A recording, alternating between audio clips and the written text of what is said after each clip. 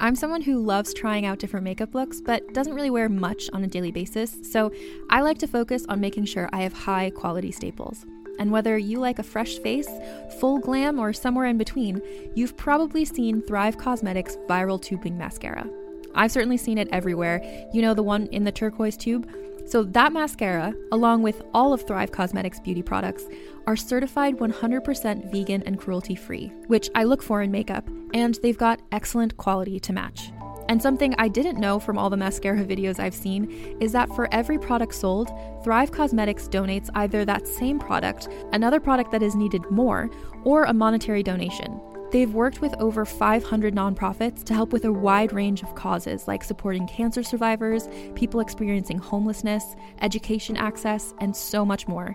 Knowing that makes me feel even better about using their products. And I do enjoy using them. Like I said, I like having high quality staples, and so my favorites are products that are multi-purpose, like the Brilliant Eye Brightener. It comes in a bunch of colors, and I like using them as eyeliner, eyeshadow, and even highlighter. Thrive Causemetics is luxury beauty that gives back. Right now, you can get an exclusive 20% off your first order at thrivecausemetics.com/thrive. That's Thrive Causemetics, CAUSEMETICS.com/thrive for 20% off your first order. This episode is brought to you by Visit Williamsburg. In Williamsburg, Virginia, there's never too much of a good thing. Whether you're a foodie, a golfer, a history buff, a shopaholic, an outdoor enthusiast, or a thrill seeker, you'll find what you came for here and more. So ask yourself, what is it you want? Discover Williamsburg and plan your trip at visitwilliamsburg.com.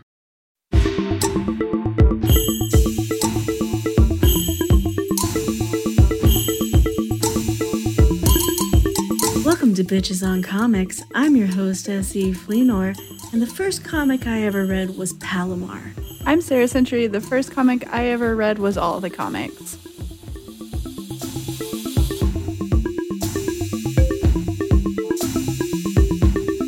Today we have a question from Chloe Loves Vampire Poison Ivy on Twitter. So when are we going to get a podcast episode focused entirely on Harley Quinn and Poison Ivy in Injustice? I want to hear your thoughts. Hey, I love a question like this, where you're like a little bit like, when are we going to get what we asked for? And I'm like, well, this is the first time you asked, and here we are. We will give it to you. There's literally no time when somebody is like, hey, when are you going to talk about Harley and Ivy, that we're like, no. Like, we'll never say no to that. We're like, oh, I think I'm gonna pass.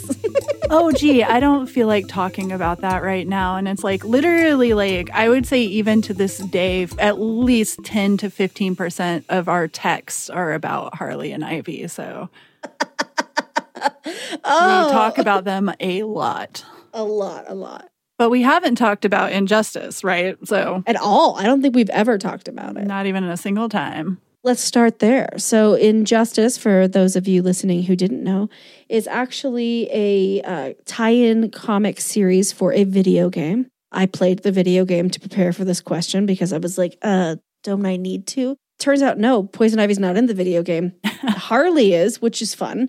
But, she's not exactly in it a lot. She has some cool outfits, though, I will say. Oh, my God, yeah. The costume design for any video game version of Harley Quinn is usually pretty fucking solid. It's so fucking cool, right? Yeah, like, she looks cool. And I like that she has a couple different costumes because Injustice takes place over, 5 years, I think. So it's set in an alternate timeline. I don't know which one. Just one. It's the multiverse. What does it matter? The Injustice verse, as we'll call it. So Joker's like, I'm real mad at Superman. I'm going to try and turn him evil, which I'm pretty sure is what Joker sounds like. And then Superman's like, you can't turn me evil. And Batman's like, I don't think you can turn him evil. And Harley's like, what's happening? Where are we? And then he straps Oh my God, it's so messed up, y'all. He straps a pregnant Lois. I'm just like, could you guys stop with this thing with Lois that you do? I don't like it. There's just so many layers of awful, right? I just love her so much. Could you stop? This is my wife, please. Yeah, I'm not going to go into it. I don't want to tell you the whole thing. So basically, Superman is tricked into killing them and then just goes pretty much off the rails from there. Yeah. He's like, well, you know what? You know what the right solution is then? We'll just stop people from all bad things. Oh, turns out I'm now fascist. Whoopsie doopsie. Yeah. That's like the classic, right? Like, oh, she died and my child died and now I'm evil because I experienced suffering. In some ways, you really think that it's Lois's fault, don't you? Like, it's just like, what the... Oh, these plots. These fucking plots. And so Harley is sort of a, not background, but I would say tertiary character to the main story. You know, she's there at the beginning. She kind of gets blamed alongside Joker. There is this moment where she's like, wait, she's pregnant? Which again, like, I'm not into all of that personally. I like a villain who knows what they're doing versus one you try to absolve. Yeah. So anyways, she's obviously a participant, but also wasn't trying to be all about it, so to speak. So the best stuff for reading Harley, I think it's called Injustice Ground Zero. That's where you get a little bit into Harley's story specifically. I will say there is very little Poison Ivy in the Injustice universe. She is part of it, and it kind of ends up doing a weird Civil War thing where Superman's like, I'm a fascist, and Batman's like, I believe in freedom. That's why I have plans on how to kill all my friends. I know. I'm just like, also, it just doesn't work. It's like, it doesn't work in Marvel to do Civil War, but it really doesn't work in DC to do it. It doesn't, no. But, I mean, it's super edgy, right? Like, it's kind of fun premise-wise because it's like, well, now everybody is evil, so... No, everybody's evil. Well, what are you gonna do? Yeah, exactly. So the heroes kind of split, and Ivy joins Superman, and Harley joins Batman. Because Harley's like, oh, Superman's going to kill me if he finds me. Because Superman is like, I'm going to kill her if I find her. Yeah. And you believe him. You believe clear, Superman when he says that because he did kill the Joker, I think, on TV. And like Wonder Woman's kind of weird in this. And she's like, go get him, Clark. It's time for fascism, which makes no sense to me. Yeah. It doesn't. It's like, listen, I just think that sometimes people forget that she's from Paradise Island and like none of that makes sense for her as a character to be like, hell yeah, fascism. As little as it makes sense for Superman, like it makes even less sense for Wonder Woman. But you know what? You do you. Whatever. I will say, like, sure, it's salacious. Yeah. Like, it's, oh, God, like, it's scary to think about a superpowered fascist. Right. Yeah, okay, you get those reactions from us, which is part of why they do it, right? And for a video game, you know, you're trying to differentiate yourself from a field and so blah, blah. Yeah. So I get it, don't love it. The issues are run as years, so it's year 1 of Injustice, year 2 of Injustice, year 3, year 4, year 5. Then they went back and did Injustice Ground Zero, which is kind of the lead up to, and then the immediate aftermath, I believe, from Harley's point of view, pretty much. And just this year, they're releasing year 0. So the lead up to the lead up. Yeah. So they have milked this property. I get why people like it. I think we don't really see Ivy except I think she's in year 1, issue 70 for like a hot second. Yeah, she's in it a little bit. Yeah, and she says like, oh, Harley and I got married in Vegas.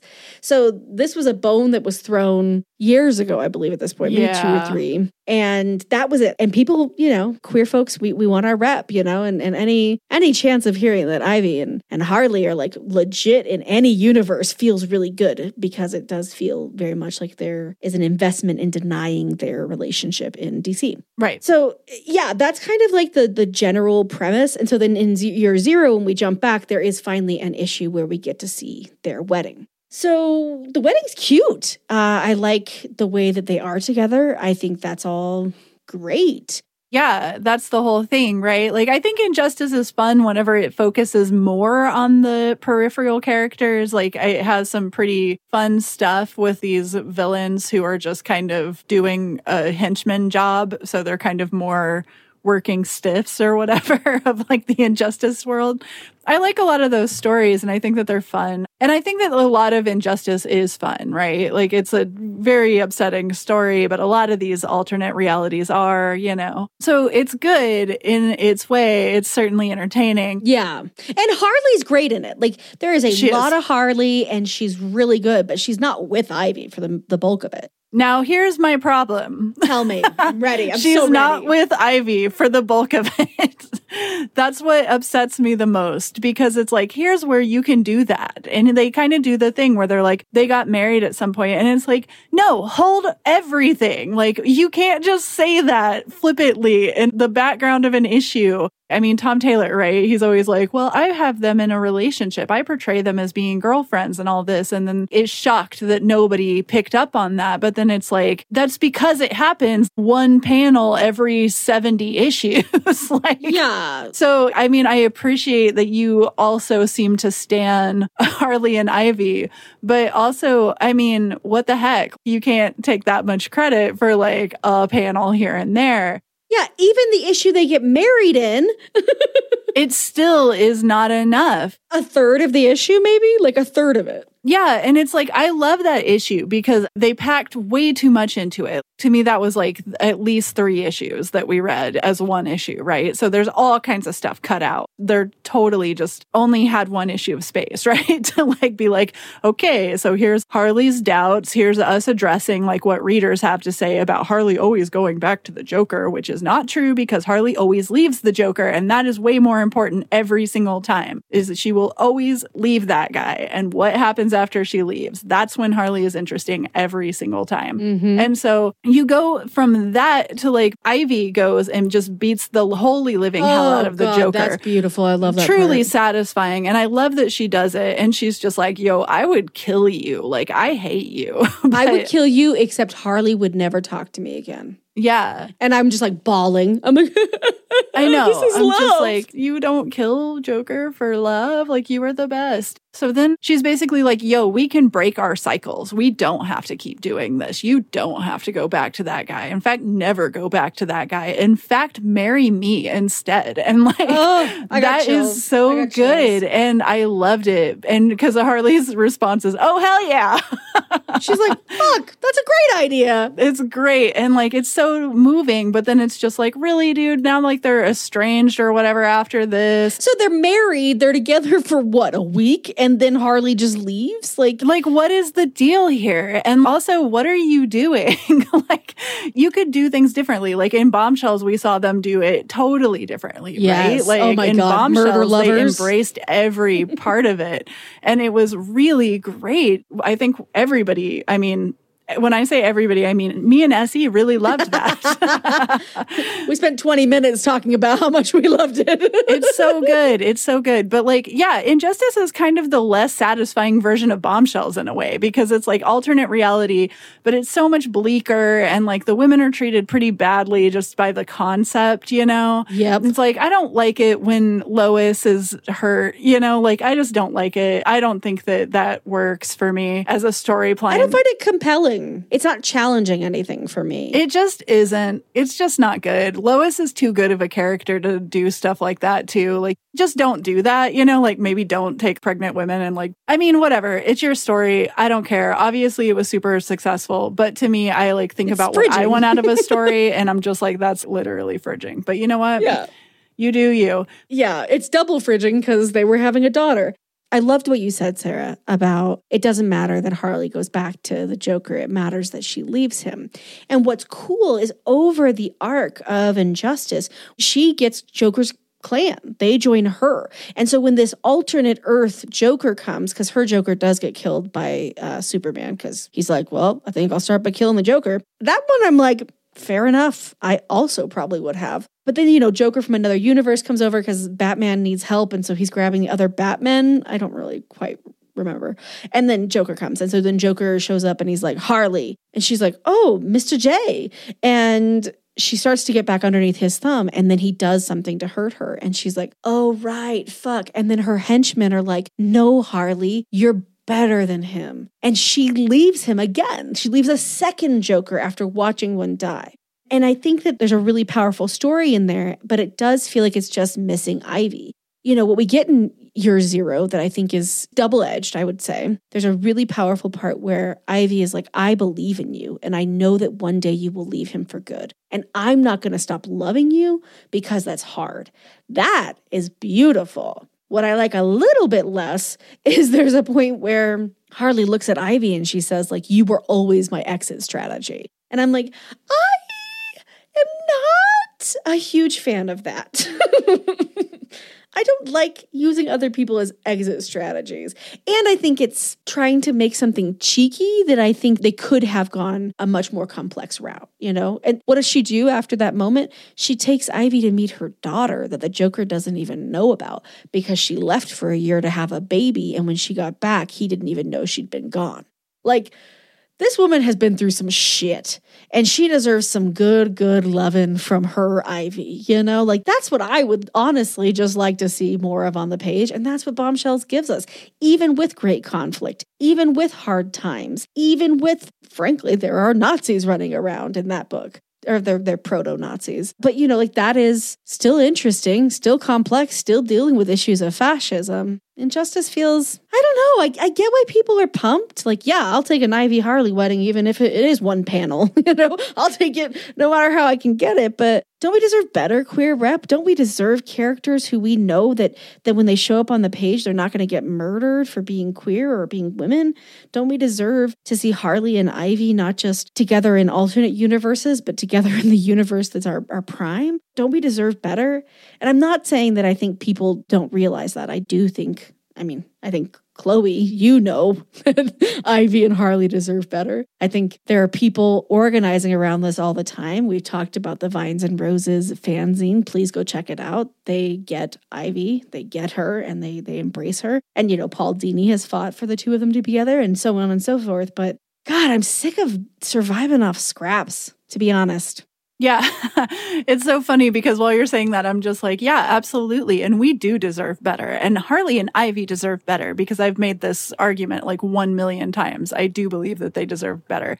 When we have these conversations again and again, it's like, yeah, I don't care about the Joker. I don't care about Harley with the Joker. I just think that she's a lot more interesting by herself and or with Ivy. But even whenever you say that, I'm just like, literally reading that comic, though, was like water on a desert. It was like, I am so thirsting for this moment after the last year. And we're like constantly watching Kite Man and all of this bullshit on the animated series. And then we come up to this place of just like, yeah, they'll kiss one panel or whatever, and like they do pledge their love to each other, but it's like we know for a fact that it's a weird, fleeting, on and off again relationship, which is what undermines the wedding like a lot. I feel like so often they get away with not giving us too much. And then regardless, whenever I read the comic, I'm like, this is one of the best comics that came out this year because it's not so terrible. And we were talking about this in relation to like when I watched Winona Earp and just being like, this is what they should be doing. Like they should just have canonical couples that show affection to each other. It's the same on like Black Lightning, I think is really good about having Grace and Anissa show a lot of physical affection towards one another. But there's been so many comics and so many TV shows and so much subtext to wade through for decades. So whenever they're just like, Harley and Ivy got married, it's like all you had to do was mention that in a panel and like everybody's like, give them a GLAAD award. You know, exactly. Everybody's like, congratulations. And it's just like, no, because where is that story? Because that's all I care about in the Injustice universe. So whenever somebody's like, well, what do you think about Harley and Ivy in the Injustice universe? I'm like, let the wedding bells ring. I loved that comic. I thought that it was great. They had a cute wedding too. It was one of the best things I read this year because it was like cathartic the whole time, but it was still tinged with the fact that you know that from here they don't have to do anything with that because we've been appeased, right? Like, so to me, it's just like, they get by on like the bare minimum again and again. And then they're just like, oh, how do people not know that they're in a relationship? I'm so baffled that so many fans don't know that. And it's just like, cool. Well, let's look at the amount of stories that focus on Harley and Joker. And then let's look at the amount of stories that make it explicit that Harley and Ivy are in a relationship and compare just the numbers on that. And then you can tell me about how like, oh, wow, how did people not realize? It's just like, because the stories don't support it enough. They do support it, but there's always that like, oh, well, let's leave it open for interpretation. And I feel like in a lot of ways, like that's kind of what The Wedding was, because they don't stay together. Like we know that. So, and to me, that's just so painful to read because you know that Harley and Ivy would stay together. I mean, I know it's an alternate reality, but even this Ivy seems a little bit more prudent, right? And I think like even in this reality, when we saw Harley trying to ask Ivy to move in with her, and Ivy's like, I'm not ready for that. So I just don't think that this wedding would occur and then like a couple weeks later it would just be off or whatever. Like I just don't believe it. It's kind of just a double-edged sword. Like it really does suck. Yeah, that's it. I mean, you broke that down so beautifully, Sarah. I was very happy. I loved their wedding. And it sucks that we get queer weddings when you know it's not going to last. They can just be like, oh, well, that's not the regular universe. Exactly. There's so much deniability. So much. That's kind of the thing, too, whenever people were like, oh, well, like in alternate realities, we have gay Alan Scott or something. And it's like, yo, I'm pretty sure like whatever reality I'm in, I'm going to be a homo. Like, I just like don't know what to tell you, you know? Yeah. And why doesn't that cross apply? Why, if that bitch is fucking gay in that world, are they not gay in this world and they get to figure it out? Why not? Like, why not? I mean, Willow and yes! Buffy. Oh my God. They met like gay Willow and then they were just, she literally says it, and I think I'm kind of gay. And it's just like, yep, we find that out in a season. We rewatched that episode recently and she makes this, they're like, we saw you, you were a vampire. And she's like, I am not a vampire. Every time I laugh so hard. Because she's like, I'm not gay. I'm kind of gay, but I'm not gay. And Buffy's like, oh yeah, your vampire self has nothing to do with your regular self. And Angel's like, wait a minute. I wouldn't say that. And Buffy's like, shut the hell up. Shut up. Angel's like, I'm a vampire and I know she's gay. He's like, little known fact, Spike and I have been doing it for a while. Little known fact, all vampires have gaydar. It is part of our skill set. It is ingrained. I can tell. God. So yeah, not to get too far off the topic, but it's great and disappointing both at the same time. So we can be like really embracing it and happy about it. And like I said, as a single issue, yeah, pick that comic up because it rules. It was like 99 cents and it was really, really good. I think it's issue number 8 from year 0. Is that right? Yeah, I think so. And then it was totally like that, where it was like, I feel like I am a plant that people did not water for 3 years. And now a gentle rainstorm is like going to wash over me, but it's going to be gone too soon. And like, that's kind of just how it felt. And like, I don't know, man. Like, it sucks. When the question was posed, I hadn't read any Injustice. And so I was like, oh, damn, I am so excited. I read like 4 hours of Injustice. And I was just like, I'm ready. Where's Ivy? Where's Ivy? And I'd like get to some Harley sections and I'd be like, ooh, Ivy must be coming. And I read them from ground 0 through 5 and then went back to 0. Year 0. I was like, are you fucking kidding me? There's like where is she? Goddamn fucking issue. Like, I was just and so she's mad. so powerful that it's like, why isn't Ivy a bigger deal in this universe just in general? How could Batman not be pitching her on helping him stop a fascist? We know that she's anti-fascist. Like, Jesus Christ. Yeah, I'm so tired of it. I'm just like, I get, once again, this is an alternate reality, so I guess like it's suddenly fascist Pamela or whatever, but it's just like, none of it holds water really, and like, it bums me out that there isn't more of her in this, because even just as a powerful character, I feel like people set her up as so powerful, and then they're like, she gets all hysterical or whatever. They just back down from how powerful Ivy is again and again and again. And one of the things that the animated series excelled at was that it emphasized that Ivy is as powerful as any of these other dweebs that are hanging out, right? So like, for Harley to say something like, you've always been my exit strategy, is literally like, in some ways, Harley acknowledging that Ivy has just always been so powerful and that like True. always she can depend on her, right? In other ways, you're saying, well, you're there whenever I have to get out of trouble or like whatever, which is reductive. Yeah. It's kind of weird to do with a bi-pan character too, because there's a lot of representations of bi-pan women and them being like, they're primarily attracted to men and women are a backup. And that's Right. creepy and weird. And I'm not saying that I think they are doing that intentionally. I just think it's again, like, yeah, I think if queer women were writing Ivy and Harley more often, we'd have different stories. Oh my God. And, I know nothing about Amy Chu's sexuality or gender, but she did such an incredible job with the life and death cycle of Poison Ivy. It's something like that. Cycle of life and death. Thank you. That series is so incredible. And Harley's there and they have a moment where Ivy's like, I can't with you. You're being too. And Harley has to be like, oh shit, I'm being too. Oh, well, now I got to think about who I am. And it's like, even that, it's like, no one has to, oh God. I think the other thing that's really hard about Injustice for me that I can't get over is like the amount of on the page abuse Harley goes through at the hands of the Joker is really sickening. And she's not the only character that goes through exactly a ton. And it's like, yeah, guys get messed up too, but there's definitely a difference of message when you're dealing with the gender, that like. And intimate partner violence, right? Like it's her partner hurting her. Like that's also got different layers to it, regardless 100%. Of like the gender dynamics there. Yeah. So yeah, I mean, I think that's why this will certainly not go in my top representations of either Harley and Ivy, but actually it kind of does because there aren't enough. Yeah. So if you read it in a void, then like that one issue is really great. And then, yeah, I mean, maybe just read Bombshells instead. Like, that's kind of like how I feel about Injustice sometimes.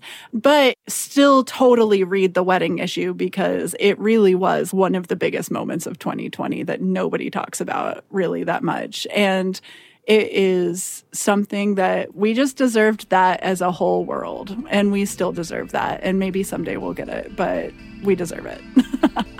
Chloe, thank you for a great question. We always appreciate things that are complex and make us think really hard. And obviously, we love to talk about Harley and Ivy. We do. So thank you so much.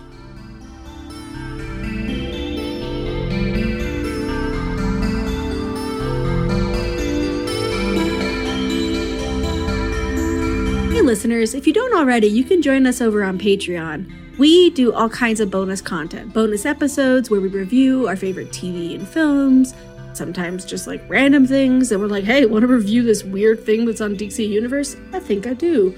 And it is a delight.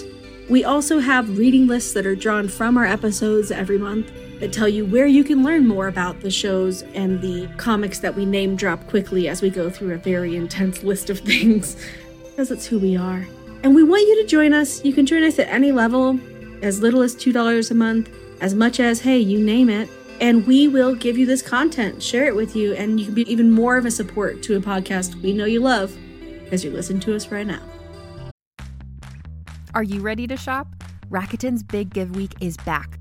Get 15% back at hundreds of stores, and it's all happening this week, May 6th to May 13th. It's the perfect time to shop for everything on your list for spring and summer, like clothing, outdoor gear, and travel. I know I'm using this week to stock up on some warmer weather essentials at Ray-Ban and Ulta, and I love that Rakuten even helps me save on travel at sites like Hotels.com. Rakuten really is the best way to shop, and you can save even more by stacking cash back on top of deals.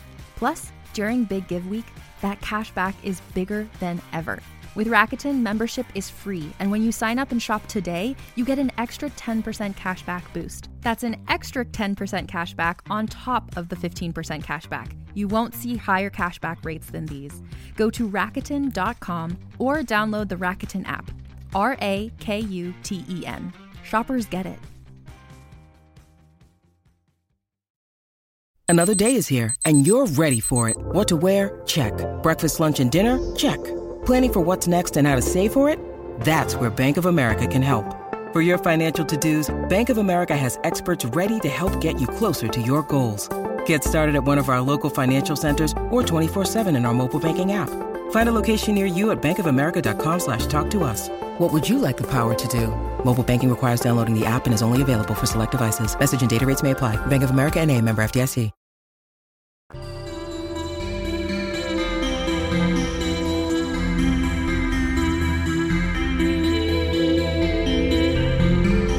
Okay, so this week we're going to talk about Stephanie Williams, our friend and confidant who we have had on here many, many times, a great writer that we all know and love, and the comic, which has been so incredible. And, you know, we see it on Instagram, and I had a Patreon subscription, so I got to see them as they were coming out.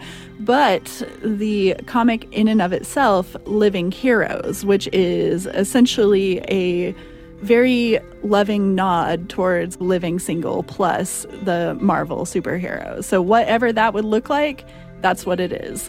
You know, it's written by Stephanie Williams, so it's very funny and amazing. I have a feeling that this is going to be a very positive review, right? Yeah, I think that's safe to say. So yes, our comic of the week is Living Heroes, written by Stephanie Williams, art by O'Neill Jones, colors by Christina Pogue.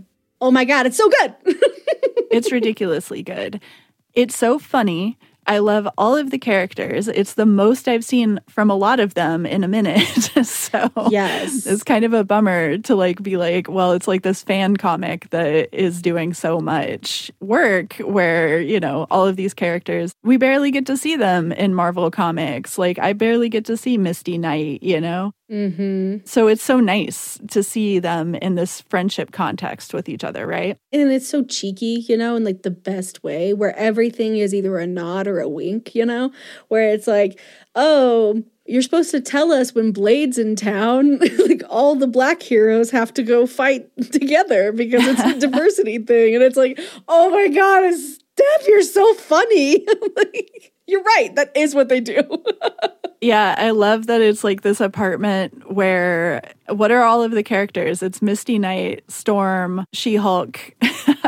And Monica. Monica Rambeau. Those are like the four, you know, the women from Living Single. Right, yeah, like the analog to the character, right? Yes, and it is so damn funny. There's a very funny moment where I think it's Misty goes, oh, I forgot that you really are a white woman of color to Shield. Because she's so funny. She's this great foil in the piece where, you know, she's constantly showing up and eating all of their food, which is like, thank you. She-Hulk needs food. She needs a lot of food. Yeah. We never see that, right? Like, we should see that. It's cool. I like it. And she's like a goofy and a little awkward, but like a total babe. And that all tracks, right? Like that all tracks for me when I think about It's one of the best She-Hulks ever. Like, I mean, let's face it. All of these characters are so much themselves. And I think in a way that we just never get to see. So I want to talk, of course, about Storm. And I mean, Storm, one of my two favorite X-Men ever, like basically Storm and Jean Grey for life. And I haven't seen Storm smile this much ever, like in a comic. So it's just great to read, to be like, this is really what Storm's ideal life is. And I don't want to spoil anything, but the last page, if you are... is the greatest thing I've ever seen. Yeah, it's like, I don't know. I can't say anything about it because you have to read it, but I will say that Yukio makes an appearance. And I will say that this is the comic more than any that I've read that embraces Storm's queerness on the page. That's it. No more spoilers. As you may know, listeners, the site that Sarah and Steph and I all wrote for, called Sci-Fi Wire's Fangirls, shuttered.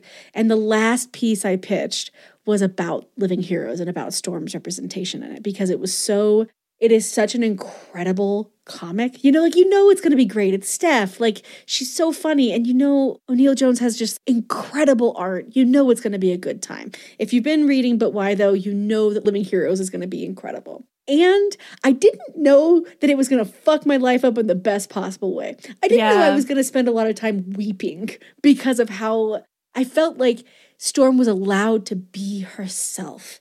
And to be like the glorious, put together self who's never frazzled, and to be the self who gets to be like, oh, that's my friend. Don't worry about it.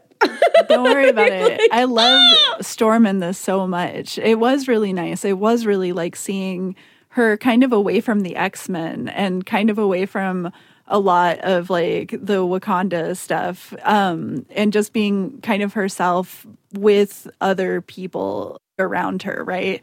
That just kind of contributed this great sense of this is what Storm would actually choose for herself, you know? Mm-hmm. Like, this is where Storm would be if Storm got to make those choices. Yeah, I completely agree. And I think the other thing that there's so many things to talk about in this. I mean, if I keep talking about Storm, I'm going to spoil things. Yeah, I kind of feel like it's hard to talk about some parts because it's like literally just go buy it because it's really good. It'll just make you smile a lot, just like Storm does in this comic. Yes, totally. And she talks shit about Professor X, and everybody teases her because she says ass, and they're just like, it's so funny when you curse. I loved it. It's so funny when they do that. You know, I think it's like she's so funny and she's so present and free. You know, it's like seeing her. Shocking. It's like seeing a Black person who gets to spend time with other Black people. Like, oh, wow, they don't have to perform the way that they do when they're around white people like ourselves. And it's like so nice to see that. What I love that Steph didn't have to do, but of course she did because she's a badass, is a ton of characters of color show up. So Wyatt Wingfoot shows up. We've got Yukio, as we discussed. Forge is there. And guess what? Danny Rand is there. But guess what? For the first time ever, the Iron Fist is Asian. Thank you. Thank you, Steph. Thank you. Yeah. I'm mostly really happy, and I'm like a little bit annoyed, like you were saying, that it takes, you know, a fan comic for these things that we've all, you know, talked about, believe should exist, should be in the comic to happen. For Iron Fist to be an Asian character is like, yeah, we've been waiting. It's the only way to make this creepy cultural appropriation in any way acceptable. Oh my God. And it's so much worse whenever his creators like double down on that shit. It's just like, no, just change it. Just change it. Just change it. It's fine. Like, just change it. We'll roll with it. We are into it. We love when our things evolve. No, I can't let it evolve. So many times, right? Disney just tries to toe a line that they invented, I guess. Like, that's basically like, oh, well, we want to pay lip service to like all of these people who we think are audiences. They risk offending so many other people because like they just keep trying to loop the bullshit instead of like going into a new place. Yeah. And it, you know, it prevents comics that we really want to see sometimes. Like I said, reading a lot of these characters and having them be written by somebody who just loves them so much is nice because they're not getting sidelined like they almost always do, because people will be like, oh, I love Storm, so why didn't she do anything in the comic that you wrote? Like you had, there's all of these people who like had Storm in their comics. But I would say obviously there's great comics written with Storm in them, but you know, we don't get to see the fun side, or we don't get to see her relax or any of that, and I think that that's kind of necessary. I completely agree. I love it. I think that the comic just really says, like, superheroes have lives. Did you never think of this? Here's what they do in them. Did you not know? I love superhero live stories, and there's lots of comics that do that, but this does it in such a endearing, accessible, hilarious way. Like, actually, you don't have to know much about Marvel Comics to read this. You really don't. Or you Living don't have Single. to know anything about Living Single to read this, you know? But you should watch Living Single because that is a good show. Yeah, like that's just the right call. But this is like it's so accessible, it's so exciting, and to me, it just reminds me of what comics can do. Yeah. You know, comics can be this amazing. Comics can be this funny. Oh my God, them razzing on Jessica Jones for her fucking potato salad. That's art. That is fucking art, man. And then like a dead ghost comes out of the potato salad. Oh, that was really funny. There were just a lot. Like, I mean, every page is just full of gags. The way that the art interacts with the script is so good. You see this wonderful read of the emotions that everybody has and stuff. Like, I think that that's where O'Neil Jones shines, right? Is just kind of bringing these characters this kind of warmth and like this kind of life. I don't know. Every part of it's just great, pretty much. There's not really any downside to this comic. I loved everything. I wish that it got to be like this more, you know? Absolutely. And I'm really heartened to know that like this led to Steph being brought on for Marvel Voices #1. I mean, that's right. She's going to get to talk about Monica Rambeau. Like, oh my God, thank you. Yes, I'm very excited for this. I can't wait because it's going to be the best. I love that for Monica Rambeau. I love that for Steph. I love that for Monica. I love that for me, most of all. Yeah. I think it's just, Living Heroes is delightful. If you want to check it out and you haven't yet, it's okay. We still love you. So Steph has a Ko-fi, ko-fi.com/Steph Williams. Go check it out. You can pick up a digital copy. You can pick up a print copy at the time of recording. That may no longer be true. So if you hear this, go check right now. There's also sticker packs. There's a really cute I'm the Captain Now pin. There's the Stevie's Beauty Salon. There's a big poster of that, of all the hairstyles. I got that for my media room where we play all our video games. I can't wait to hang it. It is so cool. And, just support Steph. This is what we do. We look out for each other, and it's an honor especially when it's someone so amazing doing just such fucking beautiful, hilarious, powerful work.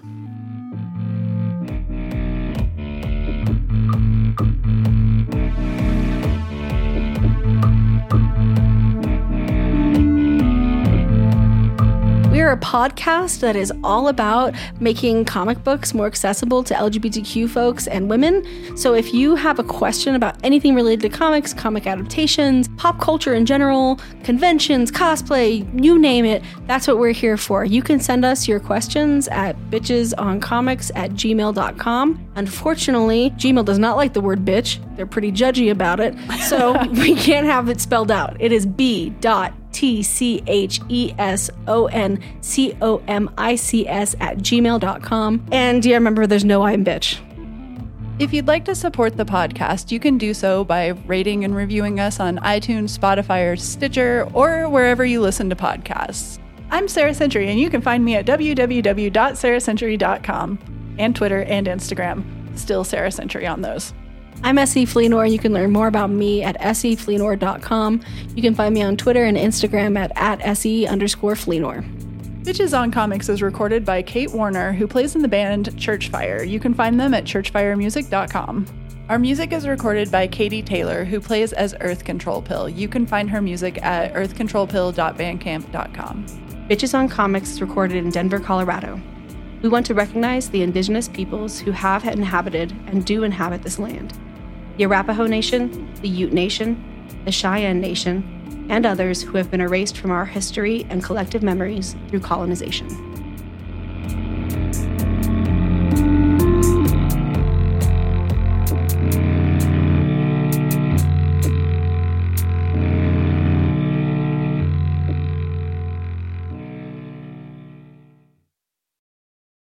Hey there, this is Justin Bartha. I made a funny new podcast, King of the Egg Cream. It has the greatest cast in the history of podcasts with actors like Louis Black. I'm torn by my feelings for two women. Bobby Cannavale. You can eat it, or if someone hits you, you can put it on your cut. Melanie Linsky. I wonder what these marvelous things are that look just like boiled chicken feet. Jason Ritter. I can break things and pick locks and kill people. Michael Stuhlbarg. The whole point is to inspire people that they should make themselves better. Ari Grainer. No, don't whet its appetite. What are you, an idiot? Me, Justin Bartha. That's not just any egg cream, that's a Lemke's special. And all narrated by the hilarious Richard Kind. This is the story of Harry Dalowitz and how he rose from nothing to become New York's King of the Egg Cream. So if you like funny true stories, come listen to King of the Egg Cream, available wherever you get your podcasts.